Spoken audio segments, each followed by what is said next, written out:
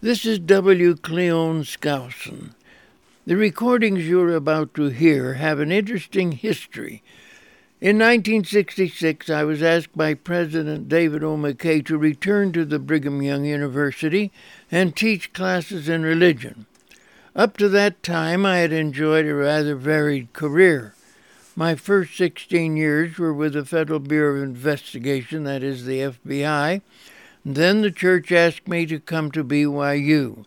After 5 years, I was given a leave of absence to become chief of police in Salt Lake City. By 1966, when President McKay called, I was serving as the National Field Director for the American Security Council. But during all those years, I had been carefully studying the four standard works of the church and lecturing rather widely on each one of them. So upon returning to the BYU, I was asked to teach the Book of Mormon and the Old Testament. President McKay also gave me permission to prepare my own textbooks for both of these courses. I thought the Old Testament required 3 textbooks. They were entitled, number 1, The First 2,000 Years, which covers the Bible from Adam to Abraham. The next one was the 3,000 Years, which covers the Bible from Abraham to David. And finally, the 4,000 Years, which covers the Bible from David to Christ. My classes started out rather small, but by the 3rd year I had the privilege of teaching over 1,000 students per week. These new textbooks also took a while to catch on. This was particularly true of the Old Testament. I included in these texts the wealth of new material revealed to the church in modern times, and which very few people were studying. In fact, the Old Testament at that time was the least popular of all the standard works. However, before long, the Old Testament textbooks began to be widely read among the general membership of the church. For example, the first 2,000 years ultimately sold over 500,000 copies. You can well imagine how exciting it was to teach from these new books. However, I never recorded any of the classes, and after I retired from BYU, I deeply regretted that it was not possible to provide recordings for the many people who requested them. Nevertheless, just recently, during September 2002, a veritable miracle occurred when Dr. Roy L. Robbins of Colorado Springs in Colorado contacted my son Harold and said that 30 years ago he had taken a course on the Old Testament and had recorded all of the class discussions on the official BYU sound system, so the tapes were crisp and clearly audible. Dr. Robbins also announced that he was shipping the recordings to us. It was a thrill to review the tapes and see how perfectly they had been preserved. These are the lessons we will be presenting in a few moments. First, I should point out that right at the time these recordings were being made, the new prophet, President Harold B. Lee, was reviving the earlier policy of President David O. McKay to encourage the members of the church to study the Constitution. These leaders wanted us to find the founders' answers to many of the problems which were plaguing the nations. I had written several books on the Constitution, so the students brought up some of their political questions in my Old Testament classes. This is why these recordings contain an occasional comment which I made in response to some problems the students had asked me to explain. I should also mention that every once in a while my voice will drop a little when I leave the podium to point to a map or refer to notes on the blackboard. However, Harold has adjusted the sound whenever this occurs, so usually nothing is lost. I've already referred to the 3 textbooks which go along with this course. These are not absolutely necessary, but they contain many valuable details for the serious student of the Old Testament. Copies of these books may be obtained from most church bookstores or order directly from our website, which is listed on the label of each CD as well as on the back cover of your CD binder. Now we begin our study of the Old Testament. May the Lord bless you as you become better acquainted with one of the greatest scriptures among the four standard works. Now, as we start in on the Bible, try and keep up on your scripture. How many of you actually read the Bible part of it? How many of you actually read it? And that's pretty good. That's about 2/3. Okay, let's Tuesday, 100%, because this entire book is only up to the, Genesis. Abraham, it isn't even all of Genesis. So you can read the whole book. It's only two minutes per page in the Bible. So keep up on your Bible so that you can spin right to it. Let me now just ask a question or two right off the bat, just for fun. How many of you know what century belongs to Moses? Moses. Did that come right off easy? About what? 1570 for birth. We usually say 1500, if you can remember 1500 for Moses.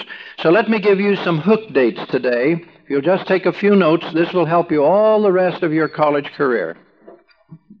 Now, there are only a dozen or so of these, and they need to be memorized with the identity of the person with whom it's associated. All right, 4000 B.C. is the first one, 4000 B.C., and this is the date of the fall. It is not the date of Adam's birth. We do not have any idea how long Adam and Eve were in the Garden of Eden or had an antemortal experience before they fell. But the fall of the earth and the fall of Adam and Eve is dated at 4000 B.C. The next important date is 3500 B.C., and this is Enoch.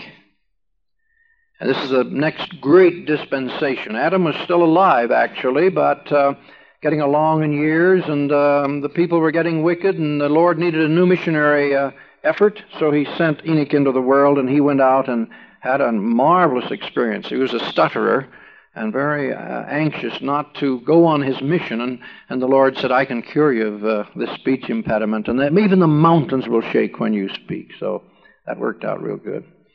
And the next one, Enoch, of course, was translated, but he left his son, Methuselah, his grandson, Lamech, and then a great new dispensation started out.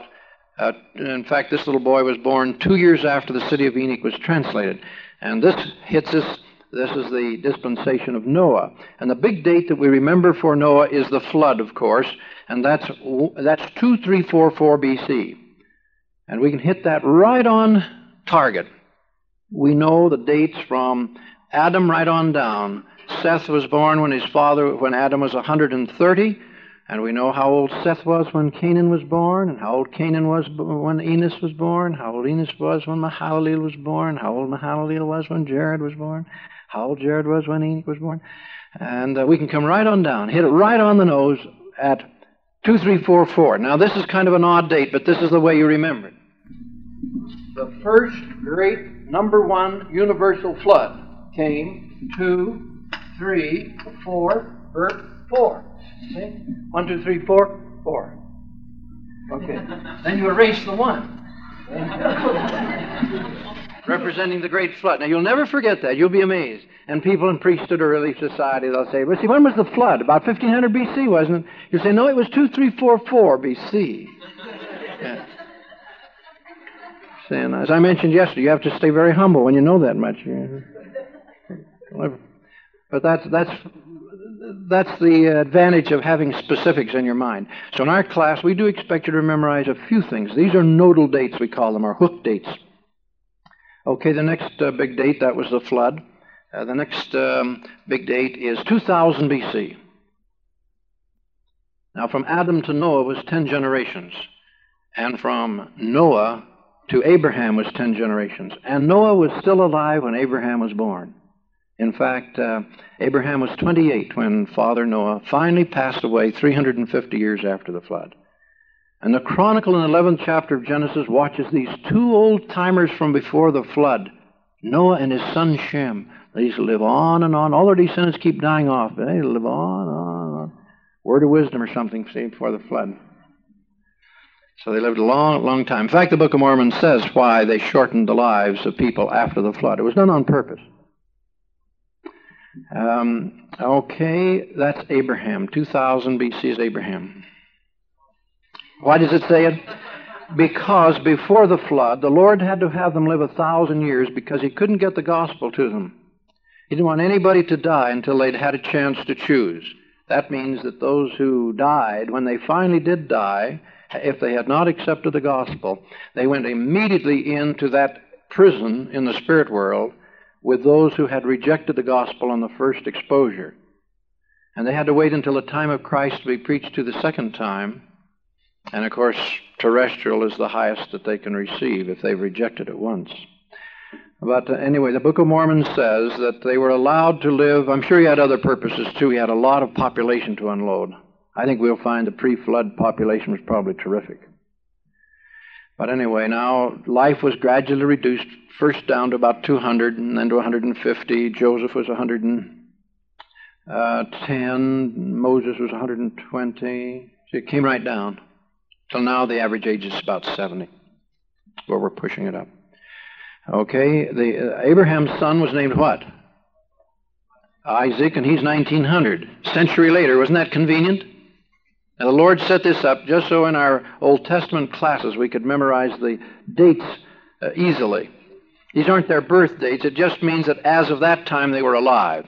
And who was Isaac's son? Jacob. And he came at 1800, you see, just another century later. That was nice. And Jacob's number one son, or his heir, was whom? Your great ancestor Joseph, and he was in 1700. And then his brother Levi had a grandson who became very famous, and his name was Moses. And Moses was born 1570, but his work was really nearly 80 years later, so we put down the date 1500 for Moses and Joshua, the great Ephraimite general, our ancestor. We have to get in there somewhere, you know.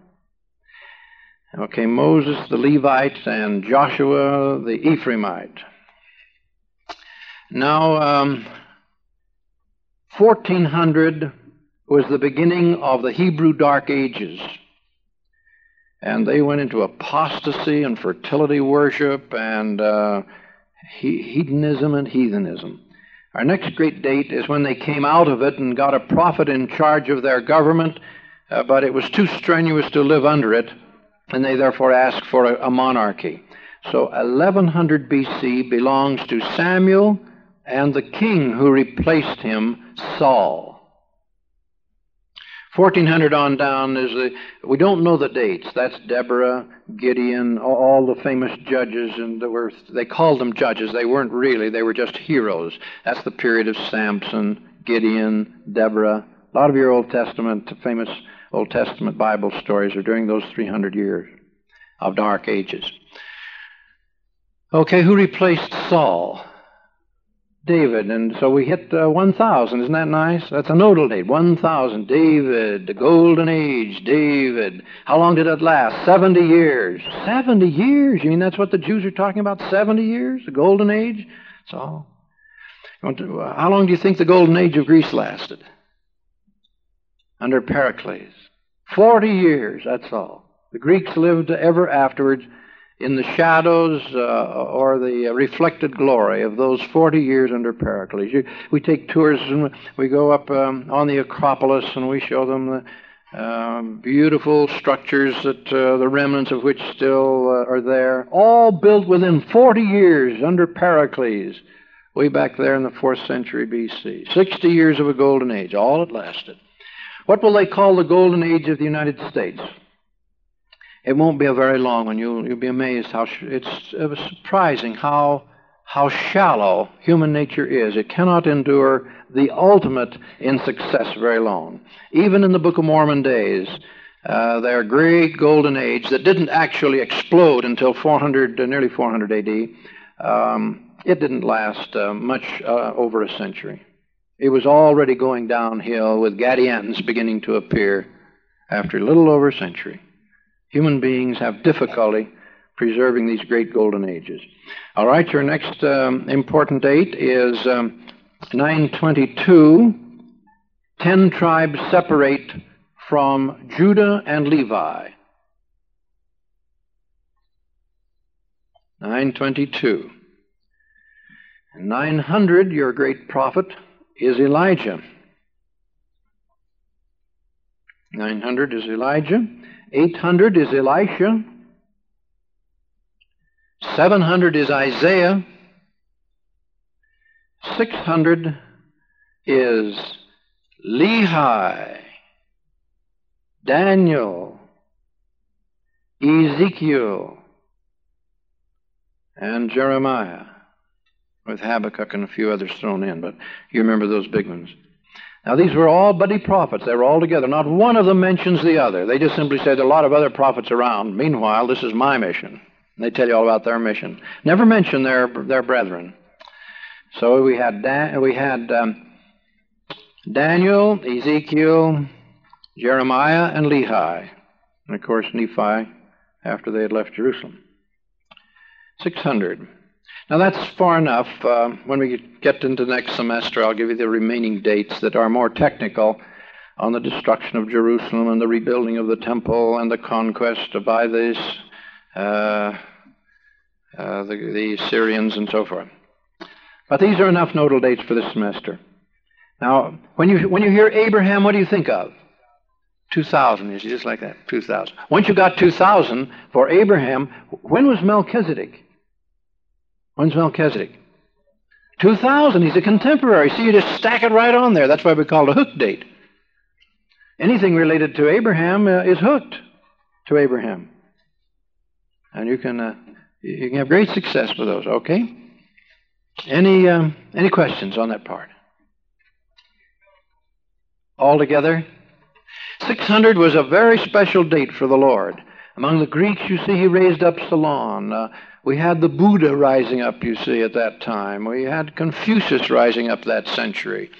The great leaders, and the Book of Mormon says, for their particular level of civilization, are raised up from generation to generation for their benefit. And when we trace back through history, we find that 600 BC was really a great century.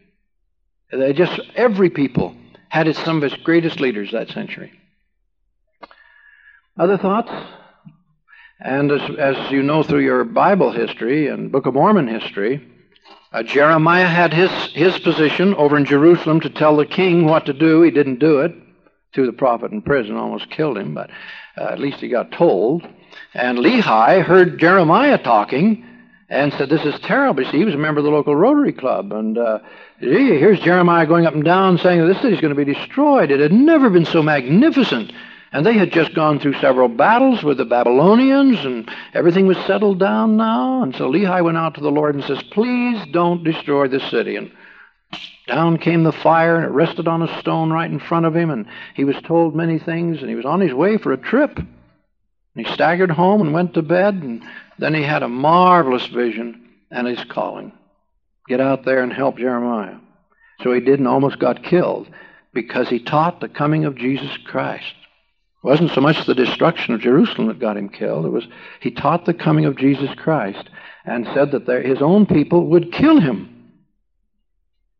And they said, that is a myth. When he comes, he'll come in power and glory and make us the rulers of the world.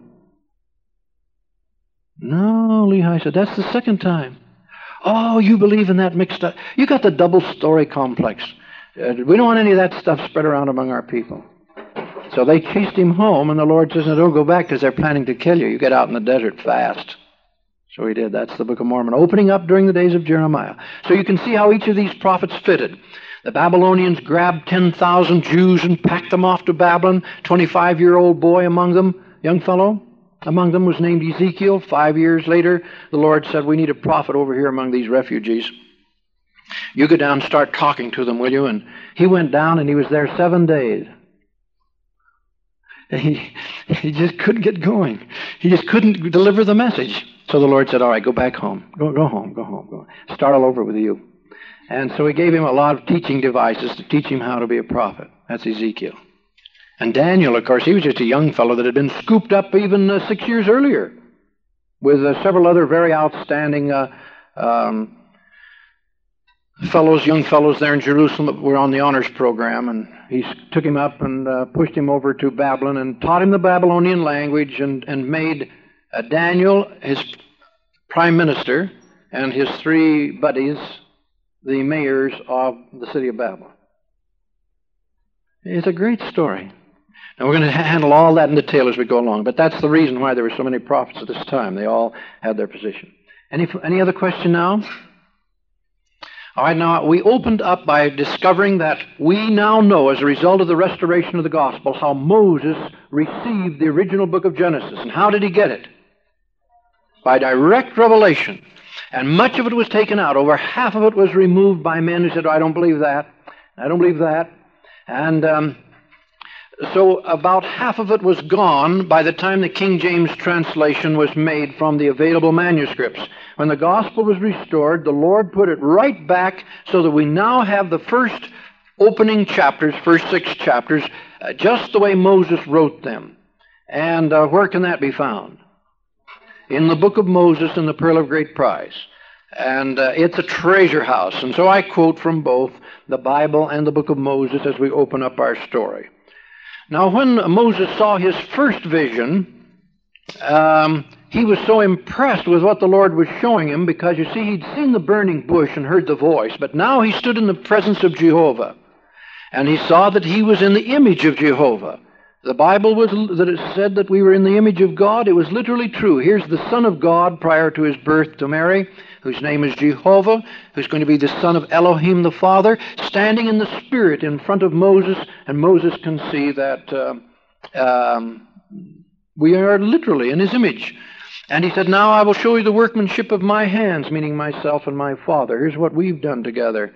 And Moses saw our galaxy, at least our galaxy, and he saw Earth's inhabited by human beings, and oh, marvelous, what's next? And all of a sudden the vision closed, and the Lord was gone. Oh, he said, I didn't even get to ask. I had all my questions. I was going to ask all these things. And he said, I'm going to talk to the Lord again sometime. I didn't get to ask any of my questions. So when he had the courage to do it again, he got down on his knees, and he said to the Lord, now I want to talk to you again, please, and this time I want to ask all my questions. And all of a sudden a person appeared in front of him. Moses said, who are you? He said, I am the Son of God. Worship me. Well, Moses said, this is strange. Last time I had to be, I was animated. I was transfigured. Something wonderful happened to me. But all of a sudden you show, and I haven't been changed at all. The last time I was so weak afterwards, I was on the ground for several hours before I recovered from it, got my physical strength back. Just as the prophet Joseph says it affected him. He said, I don't feel any change. And Lucifer began to be angry. Are you going to worship me or not? Well, no, something's wrong here. I don't think you're the authentic thing. I got a credibility gap going on here. And Lucifer got so unhappy with him that he just ripped back the veil and let Moses see the hosts of hell over whom Satan ruled. And it just scared the wits out of Moses. So he started praying with vigor, not for any galaxies, just save his life. And finally Lucifer moved back away, and the Savior, or Jehovah, as he was known in the Old Testament, appeared before Moses again and said, now I will show you these things. You've had the test. Just wanted you to see the difference between light and darkness.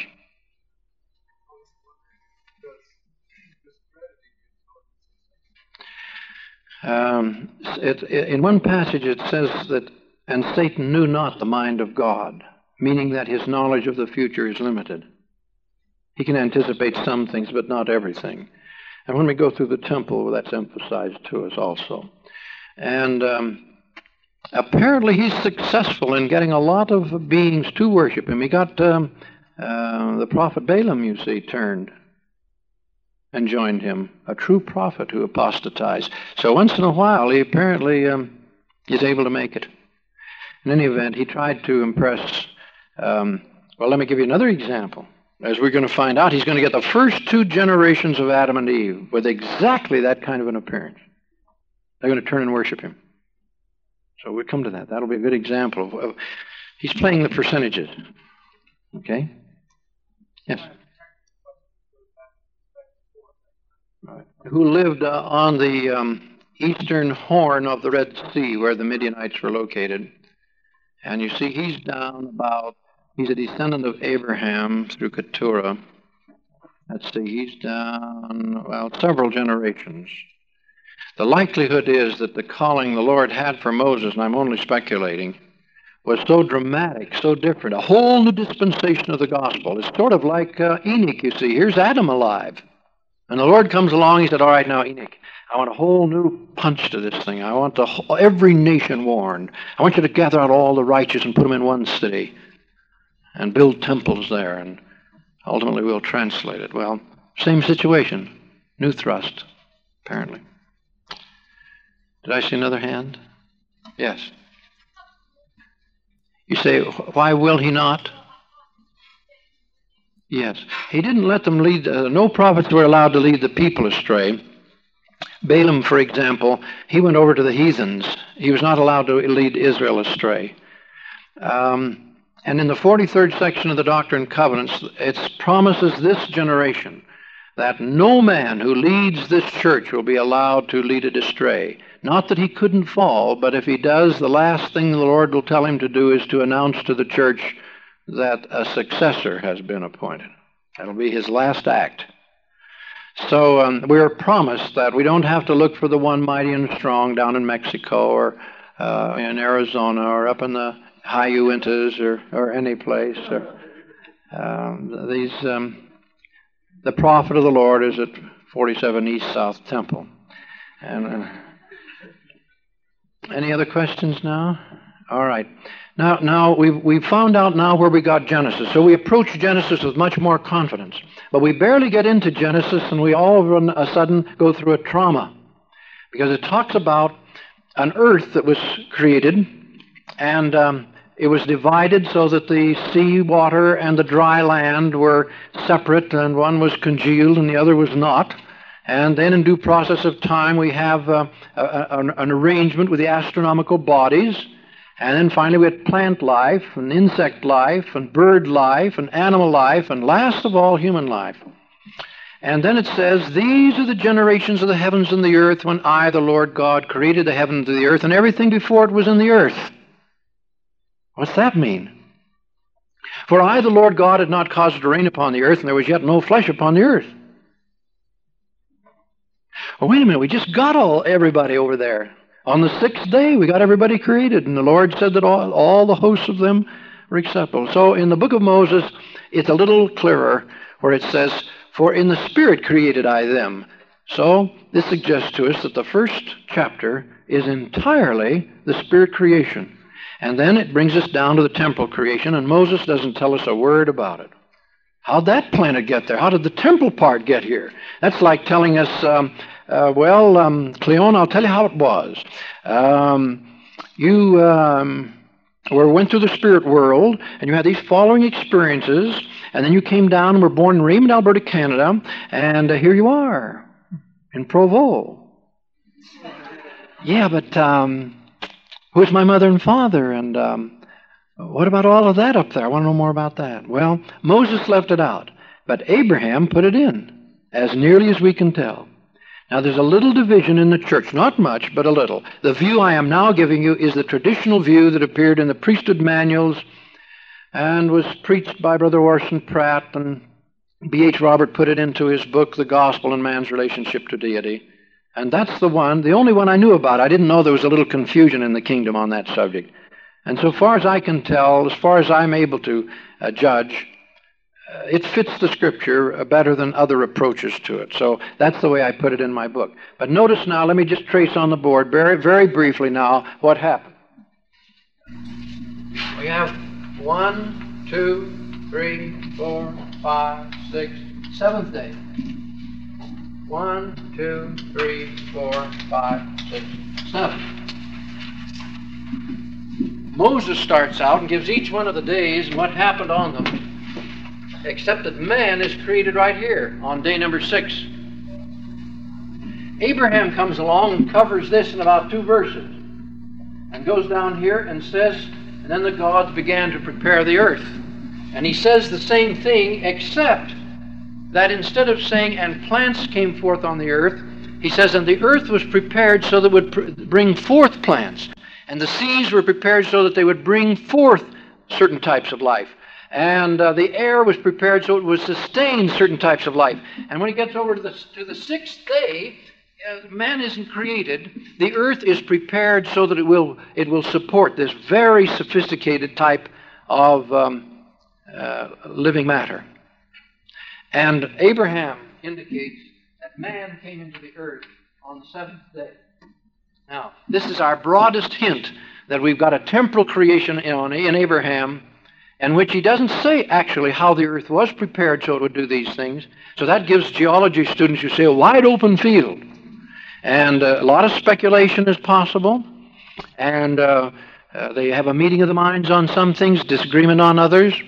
But we should not quarrel about it. We should just put our ideas together and then be patient and humble, because in the 101st section of the Doctrine and Covenants, the Lord says, at the beginning of the millennium, I'll show you just how I did it. And it will be knowledge which no man knew. But then he tells us that the earth prior to its fall was only turning over every 1,000 years instead of 24 hours. Now that would affect things, wouldn't it? And that and the brethren have taught us that we were originally very close to Kolob, about 30,000 light years closer in, and that after the beginning of the millennium, or incidental there too, we'll be moved back in again. You see, we're 2/3 of the way out in the galaxy now. We're way out here in the cold. And that we'll be spinning back in again. So there's been a lot of things happen to the earth. A lot of things happen to the earth. And we stand very humble in the presence of our God, who says, after all, you are here, aren't you? Yes. And you're on an earth, aren't you? Yes. And I'm going to tell you how I set it up, how I prepared it. So if you can sort of keep this in mind, don't let it bother you one way or the other. But as you read these 2 books, I think it will be helpful to you, studying it the traditional way the brethren did. This is the spirit creation, and Moses goes along, and he has us created here, and all the hosts of them, and then God rested on this day, and on that Sabbath sacred day, placed man in upon the earth. The prophet Joseph Smith in the Doctrine and Covenants verifies the fact that man came into this present temporal earth in the 7th day, created in the pre-existence on the 6th day, but brought into this earth on the 7th day. And here you have the preparations that are described. And incidental to the preparations, I want you to notice something. As it says, and the gods commanded that the dry land come up, and they watched until they were obeyed. And the gods commanded this, and they watched until they were obeyed. You see, our early brethren knew there was intelligence in matter.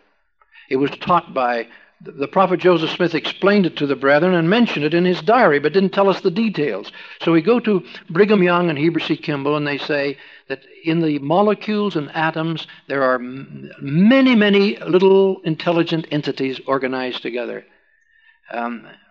Science is just beginning to find it out, that you can get a psychosomatic reaction from flowers and so forth by changing environmental situations. You're aware of these tests.